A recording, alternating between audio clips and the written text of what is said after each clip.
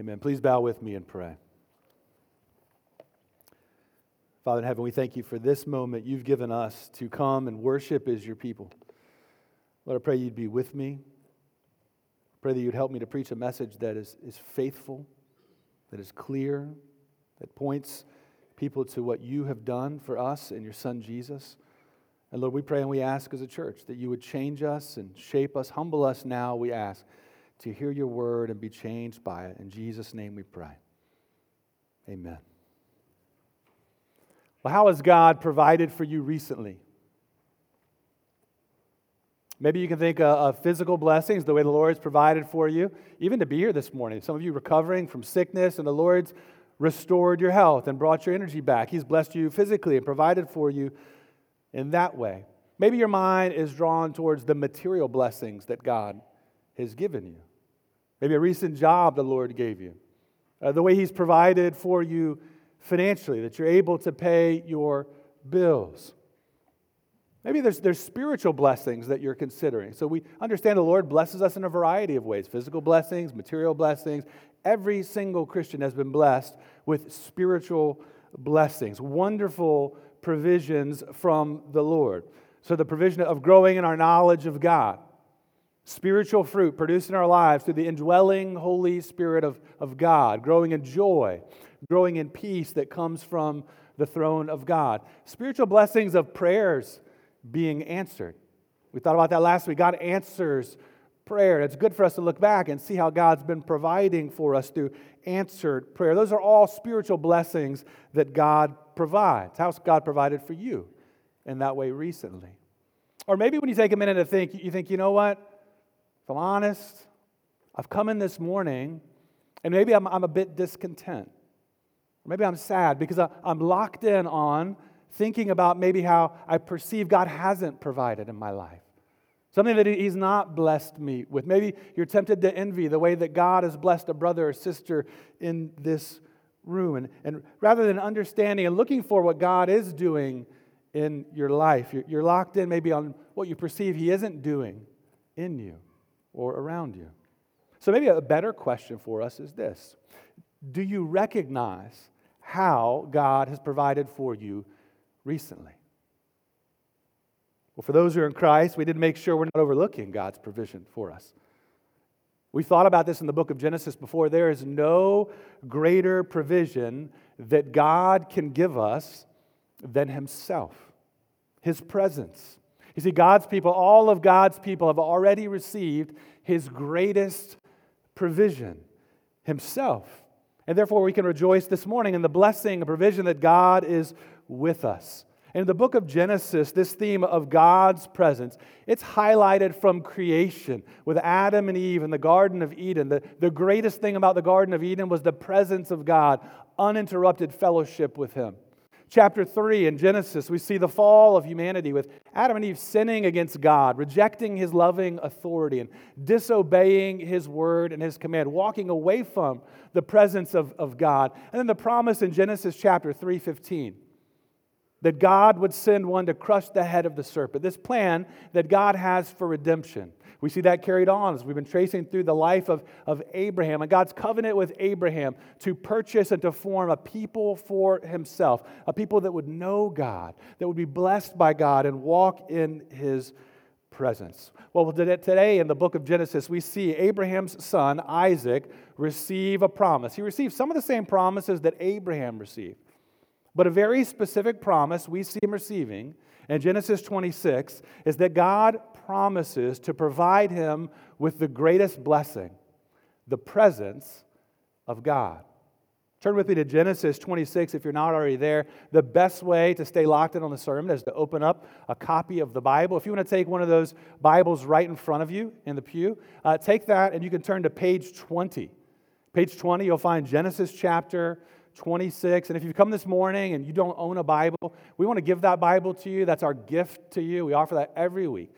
Take that Bible home with you, read it. We'd love to connect you with someone here that could read the Bible with you and help you to see more of who God is and what He's done through His Son, Jesus. I'm going to read through all of Genesis chapter 26 as we begin our time together. We'll actually go through verse 33 because verse 34 will fit better with what we see in chapter 27 next week. Let me read starting in verse 1 of chapter 26.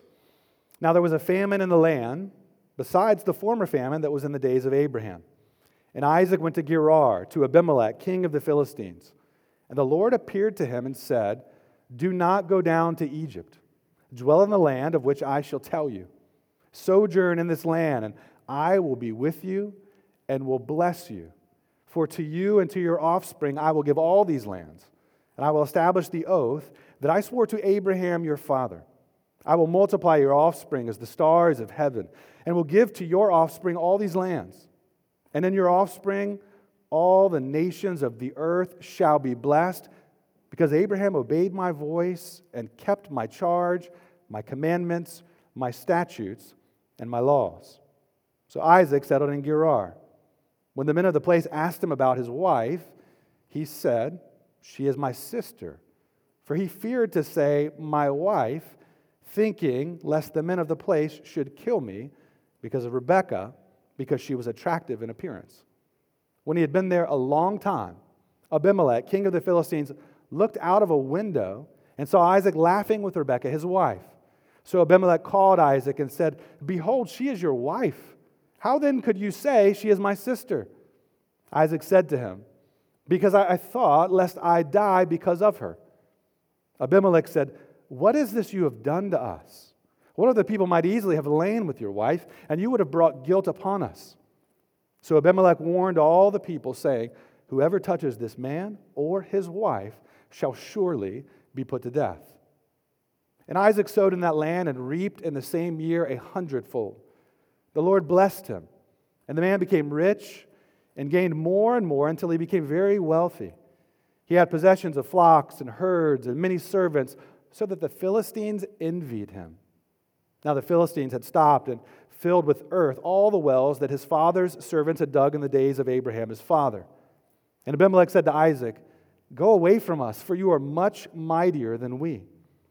So Isaac departed from there and encamped in the valley of Gerar and settled there. And Isaac dug again the wells of water that had been dug in the days of Abraham his father, which the Philistines had stopped after the death of Abraham. And he gave them the names that his father had given them. But when Isaac's servants dug in the valley and found there a well of spring water, the herdsmen of Gerar quarreled with Isaac's herdsmen, saying, "The water is ours." So he called the name of the well Esek, because they contended with him. Then they dug another well, and they quarreled over that also. So he called its name Sitnah. And he moved from there and dug another well, and they did not quarrel over it. So he called its name Rehoboth, saying, "For now the Lord has made room for us, and we shall be fruitful in the land." From there he went up to Beersheba, and the Lord appeared to him the same night and said, "I am the God of Abraham your father. Fear not, for I am with you, and bless you, and multiply your offspring for my servant Abraham's sake."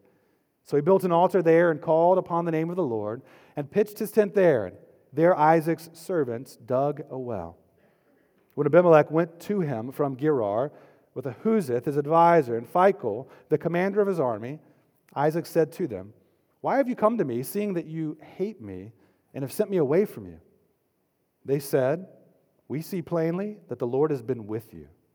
So we said, "Let there be a sworn pact between us, between you and us, and let us make a covenant with you, that you will do us no harm, just as we have not touched you and have done to you nothing but good, and have sent you away in peace. You are now the blessed of the Lord." So he made them a feast, and they ate and drank. In the morning they rose early and exchanged oaths, and Isaac sent them on their way, and they departed from him in peace. That same day Isaac's servants came and told him about the well that they had dug, and said to him, "We have found water." He called it Shibah. Therefore the name of the city is Beersheba to this day. Well, if you're new here this morning, we've been going through the book of Genesis for quite some time, starting back to January of last year. We're just making our way through the story of Genesis. In the last chapter, we began to trace the descendants of Isaac. We saw in the last chapter very quickly the Lord's miraculous provision, the supernatural births of Jacob and Esau. The scene then shifted to Esau selling his birthright for a cup of red stew. Now, if you notice in this chapter, Jacob and Esau they're not mentioned a single time. We see that Isaac and Rebekah were there in Gerar for a long time, but we never see Jacob and Esau mentioned. And likely what we see here is that chapter 26 is not arranged chronologically to fall after 25. Likely what's taking place, this is arranged by theme. That Moses, the narrator of Genesis, he's helping to build a theme. He's showing the theme of God's faithfulness. And chapter 26 really serves as a link, showing us that the promises passed from Abraham to Isaac, and then on to his son Jacob. The theme, God makes promises, and God keeps them. So the organization we see here largely thematic. And what Moses, I think he's doing, he's comparing and he's contrasting the lives of Abraham and Isaac in this chapter. And we see familiar scenes showing us, like father, like son. We see some of the same fears, the same failures, and the same cities and same places, even the same names of some of those rulers. But we also see something in the positive of like father, like son. Same promises. By God's grace, walking in faith and in obedience. And so this chapter is useful for us as Christians to help us understand that as we walk in faith and obedience to God, we're going to face trouble. We will face temptation and trial that may cause us to doubt God's promise. But the blessing and the promise that everyone who's put their faith in Jesus has, God is with us. We see that truth illustrated in the life of Isaac, that he knew problems and pain in life, and he also knew the presence of God. Well, the main idea that I want you to see this morning, if you're taking down notes, you can write this main idea down. As we face trouble, the presence of God guards and guides us. As we face trouble, the presence of God guides and guards us. We're going to go through verses 1 through 34 this morning, and I want to point out to you 3 scenes of God's presence that we find in Genesis 26. 3 scenes of God's presence. The first scene is in verses 1 through 11. We see the scene of guarded by God's presence. Verses 1 through 11, guarded by God's presence. Well, again, as we read through the book of Genesis, there are a number of familiar situations that keep popping up where you might think, hey, didn't I read this before? This sounds awfully familiar. It's because we see that Isaac has some of the same experiences and temptations and failures that his father Abraham had. In chapter 12, Abraham faced a famine. And here in chapter 26, Isaac faces a famine, and Moses tells us it's a different famine. Now, when there was a famine in the land, where did Abraham go? He went down to Egypt. And the question as you're reading this is, will Isaac do the same thing? I mean, it seems like he's thinking about it. And the Lord intervenes there in verse 2, and he appears to Isaac. Now, previously in Genesis, we've seen the Lord appear to Abraham. And the promises here, this appearing, we see they've passed on to Isaac, and now the Lord appears directly to him. In this instance, the Lord appears to Isaac as an intervention, and he commands him to not go down to Egypt. He's promised this, actually. So don't go down to Egypt. Rather, dwell in the land of which I shall tell you. And that's similar language to what we see God speaking to Abraham back in chapter 12, what we read this morning in our congregational scripture reading. When Abraham was called out of idolatry and out of the land of slavery, he was called to go to a land that God would show him. And here in verse 2, God's saying the same thing to Isaac. I'm going to tell you of the land you should go to. Well, in the face of trouble, in the face of famine, God called Isaac to stay put. Now think about how challenging that is, right? You may have lived on the coast. I grew up in Florida before I moved to North Carolina.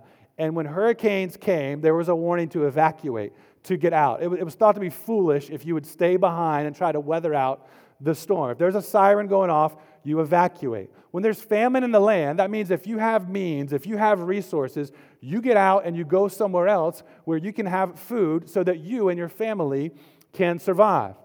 And God says, stay put. Trouble is coming. Difficulty is coming. Pain is coming. Stay put and trust me. Again, a famine's a pretty big deal. It's hard for us, I think, to appreciate that in America. The closest things that we deal to famine are supply chain issues, right?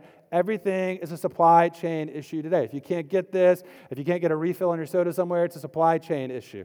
If you can't find filet mignon in the grocery store, it's a supply chain issue. It's backed up, or it's like $17 a pound. I even heard someone joke this weekend. They said, well, I don't have a date this weekend. I'm just going to say that's a supply chain issue. Right? Like everything's a supply chain issue. Or Southerners, we know what it's like to go to the grocery store. Just like a few weeks ago, we look for food and winter weather is forecasted. If Brad Panovich puts it on Twitter, winter weather is forecasted, you better get to Harris Teeter and get your bread and your milk because it will be all sold out because Southerners love to have milk sandwiches when we're snowed in. That's the closest thing we know to like lacking something. And we get upset sometimes in those situations. Well, imagine what it would be like to be in a famine where there actually is no food. There is no water. No crops are being produced. You're not concerned just about how you can make it a day or two off bread, but are we going to live and survive? Will this be the end of us? And God told him, stay put. This was a trial that would test his faith. You know, Egypt was the natural place to go during famine. The Nile River was there. There was lots of water, abundant crops to be produced. The promise that came with Egypt, you can go down there, there's plenty of food. You'll be safe. You'll be okay. You might be in a land of idolatry, in a land that's worshiping false gods, but you have all the food and comfort that you need. It would have required great faith to not go down to Egypt, but rather to remain in a land that famine was coming to. Well, Christian, I want to ask you this. Do you find yourself surprised when you're walking by faith and still encounter trouble? I think sometimes we do. We think, well, if I'm walking by faith and trying to serve the Lord and I'm walking in obedience to God and I'm faithful in my devotions and doing all this, well, things will go well. I'll keep my job. I'll get the bonus at work. My relationships will be going well. I'll deal just fine with temptation. Well, I wonder how often we get surprised by trouble. I love it that the Bible is realistic. The Bible gives us the promise that we have the presence of God with us if we put our faith in Jesus Christ. And the Bible also prepares us, don't be surprised by trial. Don't be surprised by trouble. This side of glory, this side of the return of Jesus, we can know there will be trouble, but we also know God is with us. Now, while God calls His people to sometimes be in difficult situations or seasons, consider how the Lord uses those seasons and those situations to display His grace and His provision in those trials. I love the testimonies I hear from so many of you in our church. You know, we've got a 13-week equipping hour class going on right now on suffering, on a theology of suffering. And I love testimonies like what we've heard on Sunday night from Vera Hearn and others as she's suffered through and experienced God's victory, even a battle with cancer. I think what's encouraging to me, I don't know that trial, I don't know that struggle, I've not had cancer, but when I listen to her and I think about all that she's been through and I hear her still praising God, that God's provided for her, that God is blessing her, that she finds comfort, not in what a doctor can tell her, but she finds comfort in God's presence and His provision in Jesus. Think about how God uses those situations and those seasons of difficulty and suffering in our life to wean us away from how much we rely on things this side of glory and to trust God and to know His presence. Well, notice that God's command to not go down to Egypt and follow Him to the land He would tell Isaac to go to. That command comes with blessing and it comes with promise. That's what we see in verses 3 and 4. And these promises show the purpose of why God kept Isaac in Egypt. It's a renewal of God's covenant. So a lot of familiar promises that are here. We see again the promises that passed on from Abraham to Isaac. Familiar promises like land and descendants. Yet the main highlight of the promises given is there in verse 3. I will be with you and bless you. This is the first time the Lord makes that specific promise. God promised Isaac the greatest blessing. There is no greater blessing than God's presence. There's no greater blessing than the God, the creator of the universe, being with us. the one who spoke everything into existence by the power of his word, the one who's full of wisdom and power, who is high and lifted up, that he drawn near to us, and he is with us. There's no greater blessing than God's presence. And when God promises his presence, he's also promising protection and provision. You see, Egypt promised the comfort of food. God promised the comfort of his presence. Isaac could go to Egypt. He could trust in what would be provided there in Egypt, the Nile River and abundant crops there, or he could obey God. He could sojourn in the land that God told him to remain in and trust in the presence of God to guard him and to bless him. You see, to refuse the short-term gain of Egypt was to wait for a greater blessing. By refusing to go to Egypt, Isaac may not have had the immediate blessing of food, but he'll gain a far greater blessing than a meal that will quickly be gone. You see, staying and waiting would involve more difficulty. As we see in the story, staying and waiting came with pain, it came with problems, it came with opposition. But as Isaac walked by faith and in obedience to God, he would know the greater blessing of God's presence. I will be with you. I will bless you. To pursue short-term gain in Egypt would be wandering away from the presence of God. And Christian, I wonder, where are you tempted to wander away from the presence of God? What is that Egypt for you? Something or someone you go and trust in and look to for life. Maybe even an area of sin and disobedience that you run to that is actually wandering away from the presence of God. I mean, something helpful in fighting against temptation and sin is to understand when you're tempted in the moment, just like Isaac was tempted to go to Egypt, you have an opportunity to say, I want to pursue the presence of God, or I'm going to choose sin and disobedience, which is wandering away from the presence of God. Certainly we can think of clearly immoral steps away from God's presence.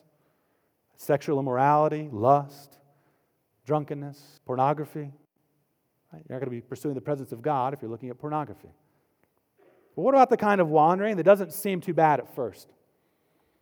I mean, how often when you binge on Netflix or dive into your social media timeline, just give countless hours there, not only are you ignoring your family or your roommates, but are you pursuing the presence of God through that activity? How is that helping you know God more? Skipping time in prayer and the Word because you stayed up too late or things just feel too busy. Coming to church once a month or twice a month because you can go to the mountains, you can go to the beach, lots of things to do on Sunday morning. Are those kinds of decisions helping you pursue the presence of God? If those things become patterns in your life, can you expect to grow in your knowledge of God and walking in His presence? I wonder, good question to ask yourself, how might you be beginning to wander right now? Sunday mornings are an opportunity for us to come and confess our sins, for God to use that to shape us, to wake us up from our sin, that we would leave here changed. This isn't just a routine that we come because it seems like a good way to spend our Sunday morning. We want to know God more. We want to walk in deeper worship with our God and King. We want Him to reveal hurtful ways within us that we would grow and be shaped as a Christian. Well, the greatest comfort that you and I can know, very clearly, it's the presence of the Lord.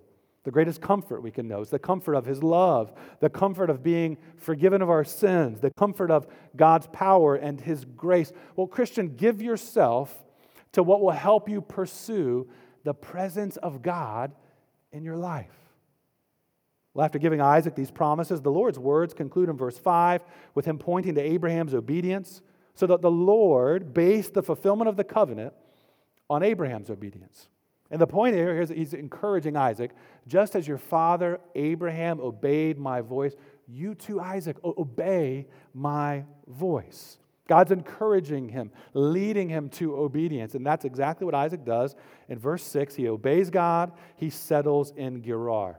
Things start off well, he's walking by faith, obeying God, listening to His voice, but we see very quickly he gave in to fear. Even though he had the present, or the promise rather, of God's presence, we see in verses 7 through 11, fear was challenging Isaac's faith. Another familiar episode here, almost identical to what we saw in Genesis 20 with Abraham and Abimelech. This is likely a different Abimelech because it's a different time. It's probably the same name, like the name of a dynasty that's passed down, but a very similar situation in the same place. And just like his father Abraham did twice, first in Egypt and then in Gerar, Isaac ends up as well lying about the identity of his wife Rebekah, calling her his sister. It was a lie that was born out of fear. We read in verse 7, for he feared to say my wife.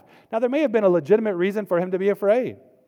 His life really might have been in danger. So sometimes our fears are not illegitimate. They may be well-founded, but they're still not there to guide us. We are to take those fears, legitimate as they may be, to the God who is sovereign and reigns and rules above everything. His fear, a problem with it, didn't line up with the truth of God's word. It's a good way for you to evaluate your fear.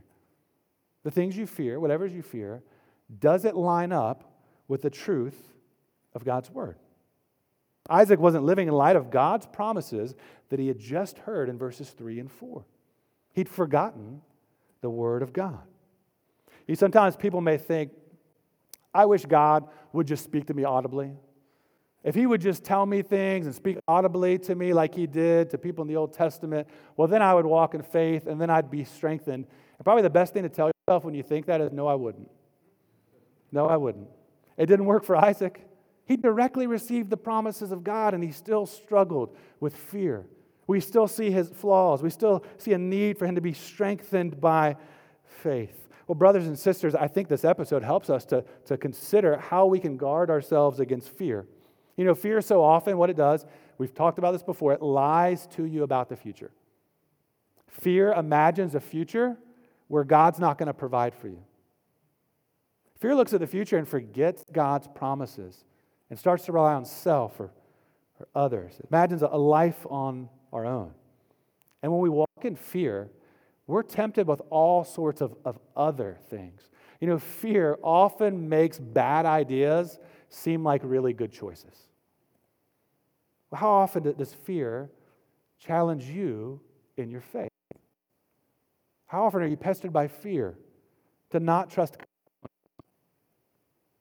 We thought last week about laying hold of the promises of God, to take a promise like Matthew chapter 28, verse 20, where Jesus promises to his people, I will be with you always, even to the end of the age, and to take that promise and to pray through it, to pray that passage, to pray, Lord, help me believe this promise. Help me to live in light of it. Shape my affections around the truth of your word, Lord. It's a great way to fight against fear. Come to God's word. Revisit his promises. If you want to encourage one another and have a ministry to one another, sometimes we wonder, what's the right word I can say at the right time? What's an encouraging word? Well, most often, I think we need to understand this. It's God's word. It's not a cliche. It's not patting someone on the back and saying this will get better, because we don't know that. We don't know if things will get better.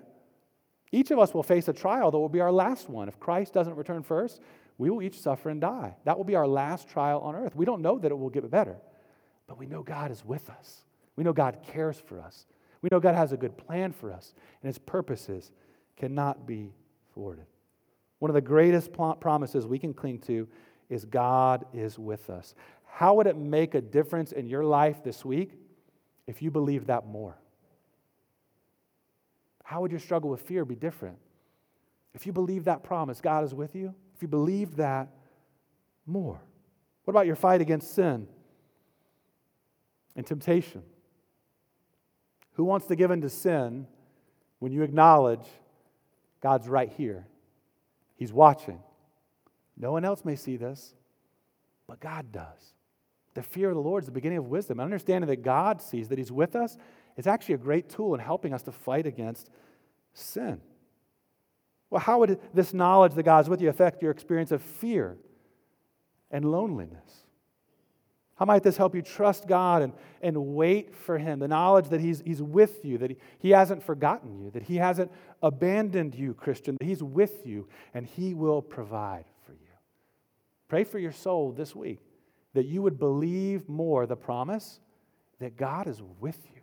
If you put your faith in Jesus Christ, a wonderful promise to claim. Simple promises. The Christian life is not about graduating on to greater things. It's about taking the lessons we've learned and asking God, apply these to my heart that I might walk in wisdom. Well, it wasn't long before the truth came out. We see in verse 8, Abimelech looks out his window and realizes they really aren't brother and sister. He sees them laughing. Now, this is more than just laughing at a joke. Apparently, Abimelech saw Isaac and Rebekah doing some husband and wife things. And he thought, wait a minute, that's not your sister. What is going on here? He understood something was wrong. And ends up Isaac being rebuked by a pagan king. The moral correction in his life came from one who we have no reason to understand in this passage knew the Lord. God used this pagan king to protect Isaac. And we see in verse 11 that Abimelech states, if anyone touches them, they die. Well, Isaac had just recently received promises directly from the Lord, yet he fell into fear and didn't live in light of God's word. And I think as Christians, far too often we can relate to that. I've asked you this before, but a good question to consider. How quick are we to hear promises on Sunday morning that we struggle to live in light of on Sunday afternoon? Brothers and sisters, let's pray that God remind us of the truth of His word. Let's remind one another. Let's ask the Lord to strengthen our souls to trust Him and His word more. Let's remember that as we seek to walk by faith and obedience to God, we can know that in this life we still expect trouble. As our faith is tested, we're often tempted to doubt God's promises, to doubt God's care for us, to question His provision for us. But let us be reminded in those moments, especially, Christian, God is with you. Do you recognize that God has already given you His greatest provision, Himself? As we struggle with fear and as we struggle with failure, we must look to Jesus. In Jesus, we know that God is with us and God is for us. In the New Testament Gospel of Matthew, chapter 1, verse 21, we read of the glory of Jesus when He came down to earth, the special name Emmanuel, title Emmanuel, meaning God is with us. In Matthew chapter 1, verse 21, we read, she will bear a son, and you shall call his name Jesus, for he will save his people from their sins. It's the greatest provision we need, right? God to save us from our sins. All this took place to fulfill what the Lord had spoken by the prophet. Behold, the virgin shall conceive and bear a son, and they shall call his name Emmanuel, which means God with us. The greatest gift that God can give, Himself, He's already given to us. He sent His Son Jesus down to earth for us and for our salvation. Jesus died on the cross as a payment for sin, dying for the sins of anyone who would trust in Him.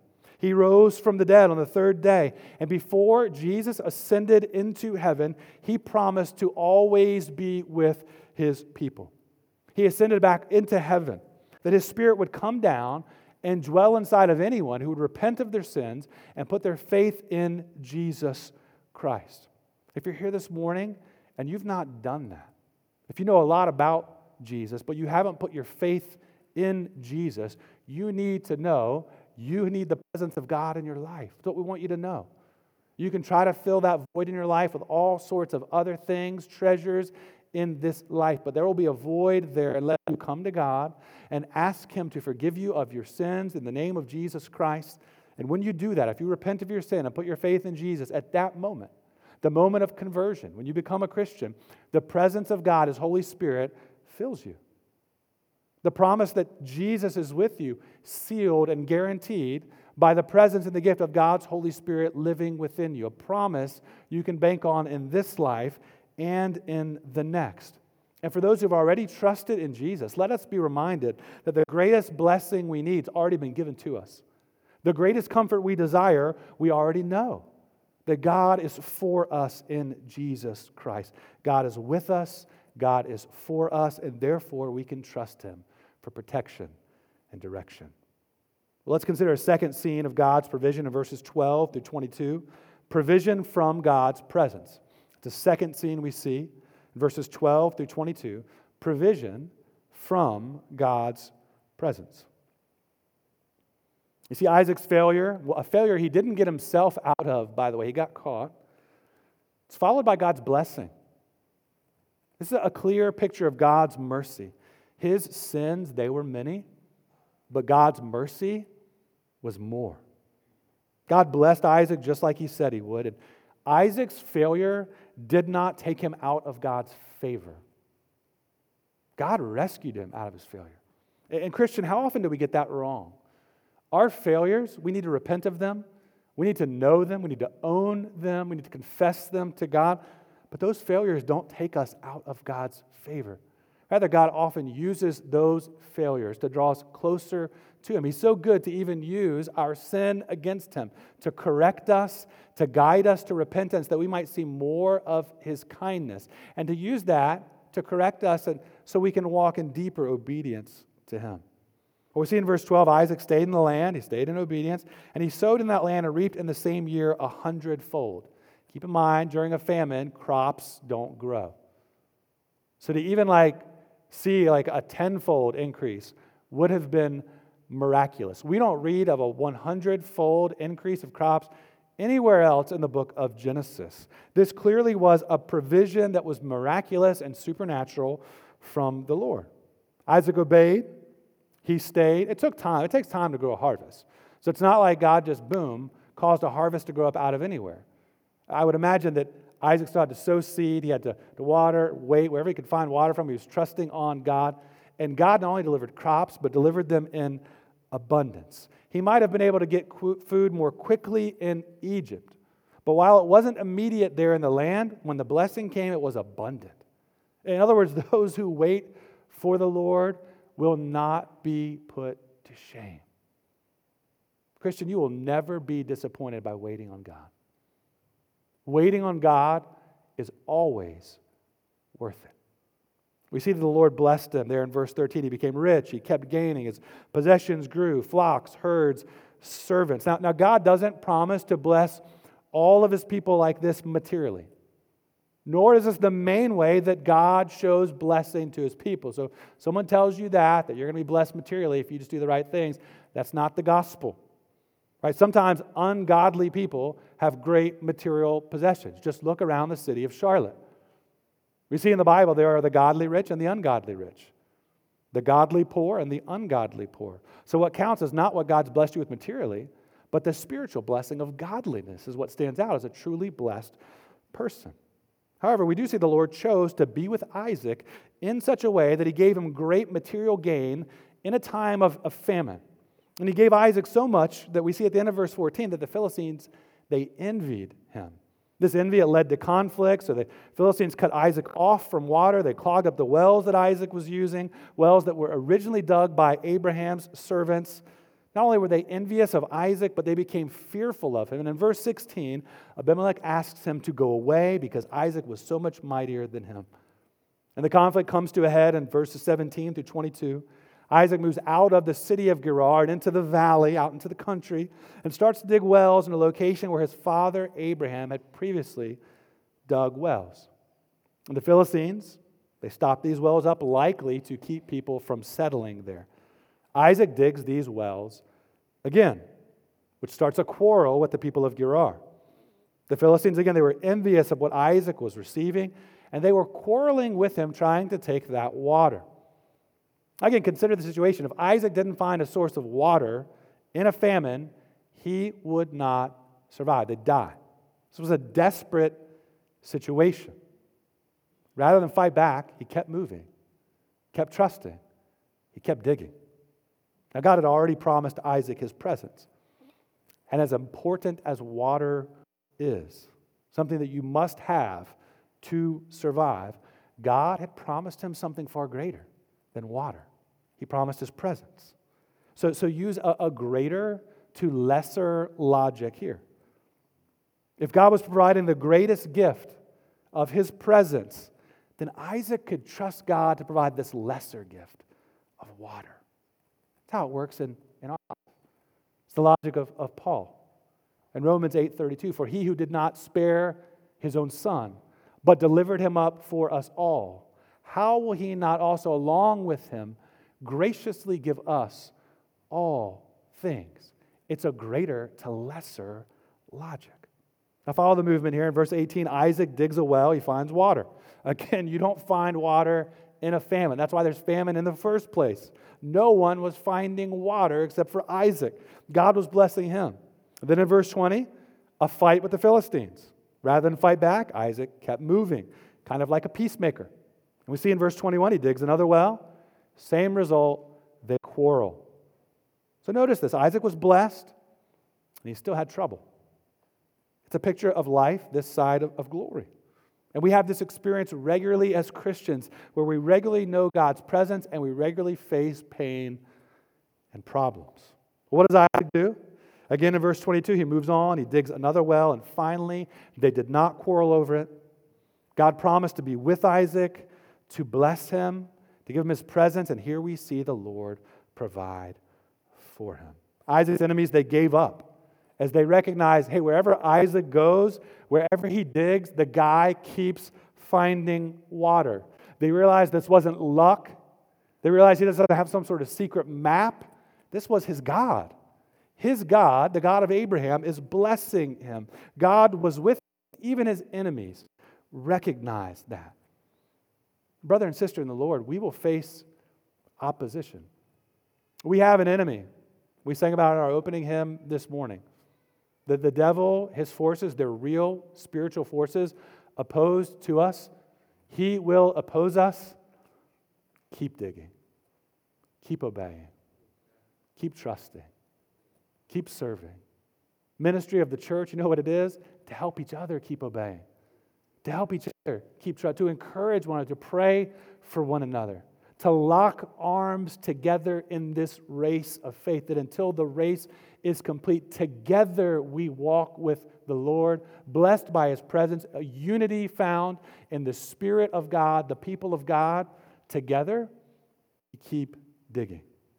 Isaac called that place Rehoboth, meaning room or open place. And we see the significance of that name in verse 22. For now the Lord has made room for us, and we shall be fruitful in the land. God had given Isaac a place of peace, peaceful dwelling there in the land. Well, Christian, consider how His blessing in your life, it serves as a part of your witness. The Philistines saw God's blessing in Isaac's life, and it was a witness to them. Eventually, they got it. Isaac's God keeps providing for him. And again, for us as Christians, it's really not material blessings that are going to stand out. Do you think material blessings stand out that much in Charlotte? I mean, you can get a personalized license tag on your luxury car that says blessed. That's just not much of a witness. Come on, everybody's got nice luxury cars in Charlotte. Just drive down Fairview. You'll see a bunch at the stop sign. Think about what stands out. It's spiritual blessing. In Ephesians chapter 1, verse 3, the Apostle Paul highlighted the spiritual blessing that every single Christian has received. A blessing, if you've put your faith in Jesus, you're in this room right now, this blessing is yours right now and forevermore. Blessed be the God and Father of our Lord Jesus Christ, who has blessed us in Christ with every spiritual blessing in the heavenly places. The spiritual blessing of God's presence brings joy in our life, helps us to know peace and kindness. So I ask you, Christian, what stands out in your life? Do others see the presence of God in your life? If people at work or people in your neighborhood would be surprised to learn that you're a Christian, that's a problem. They're not seeing the presence of God in your life.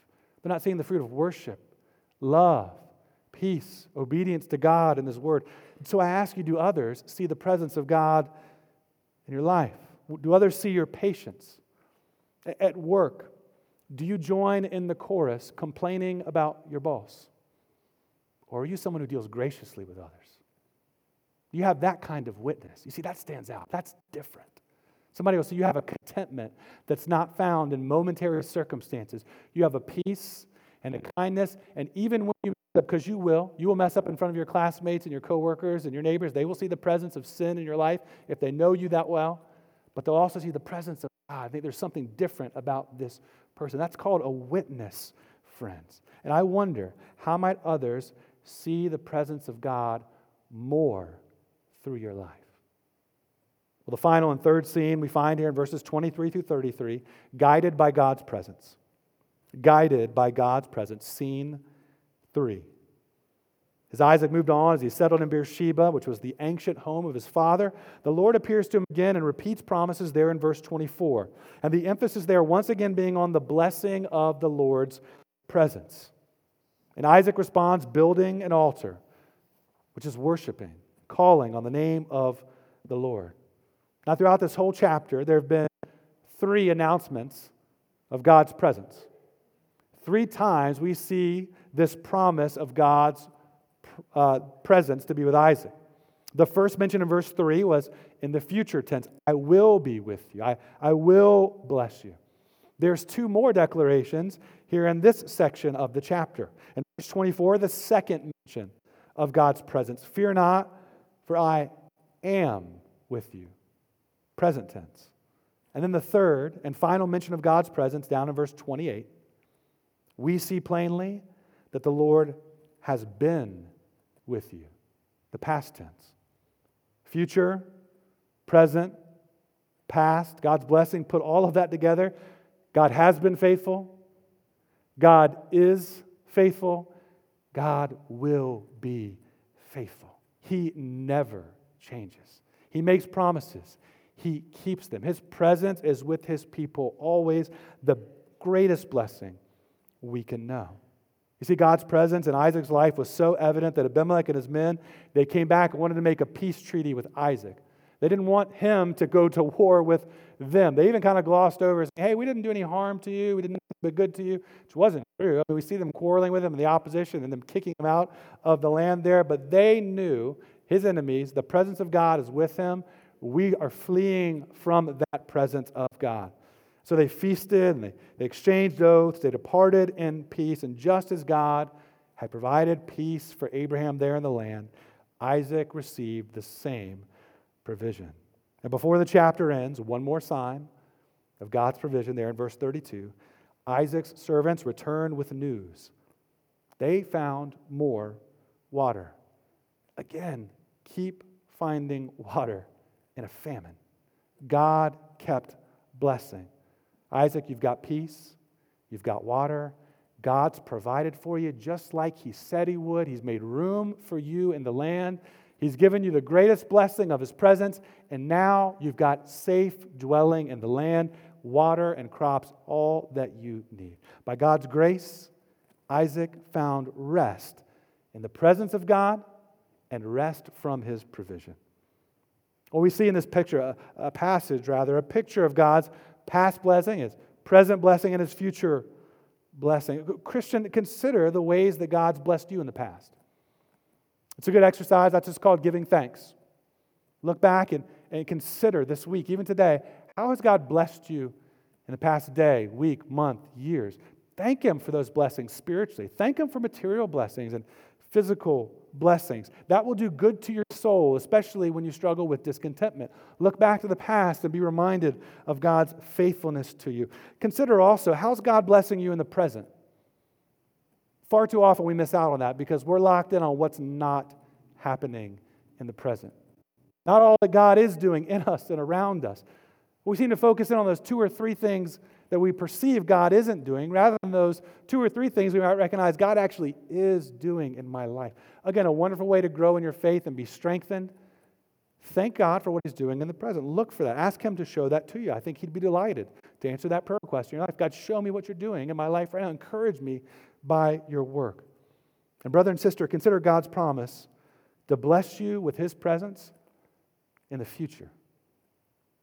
Our future is as bright as the promises of God.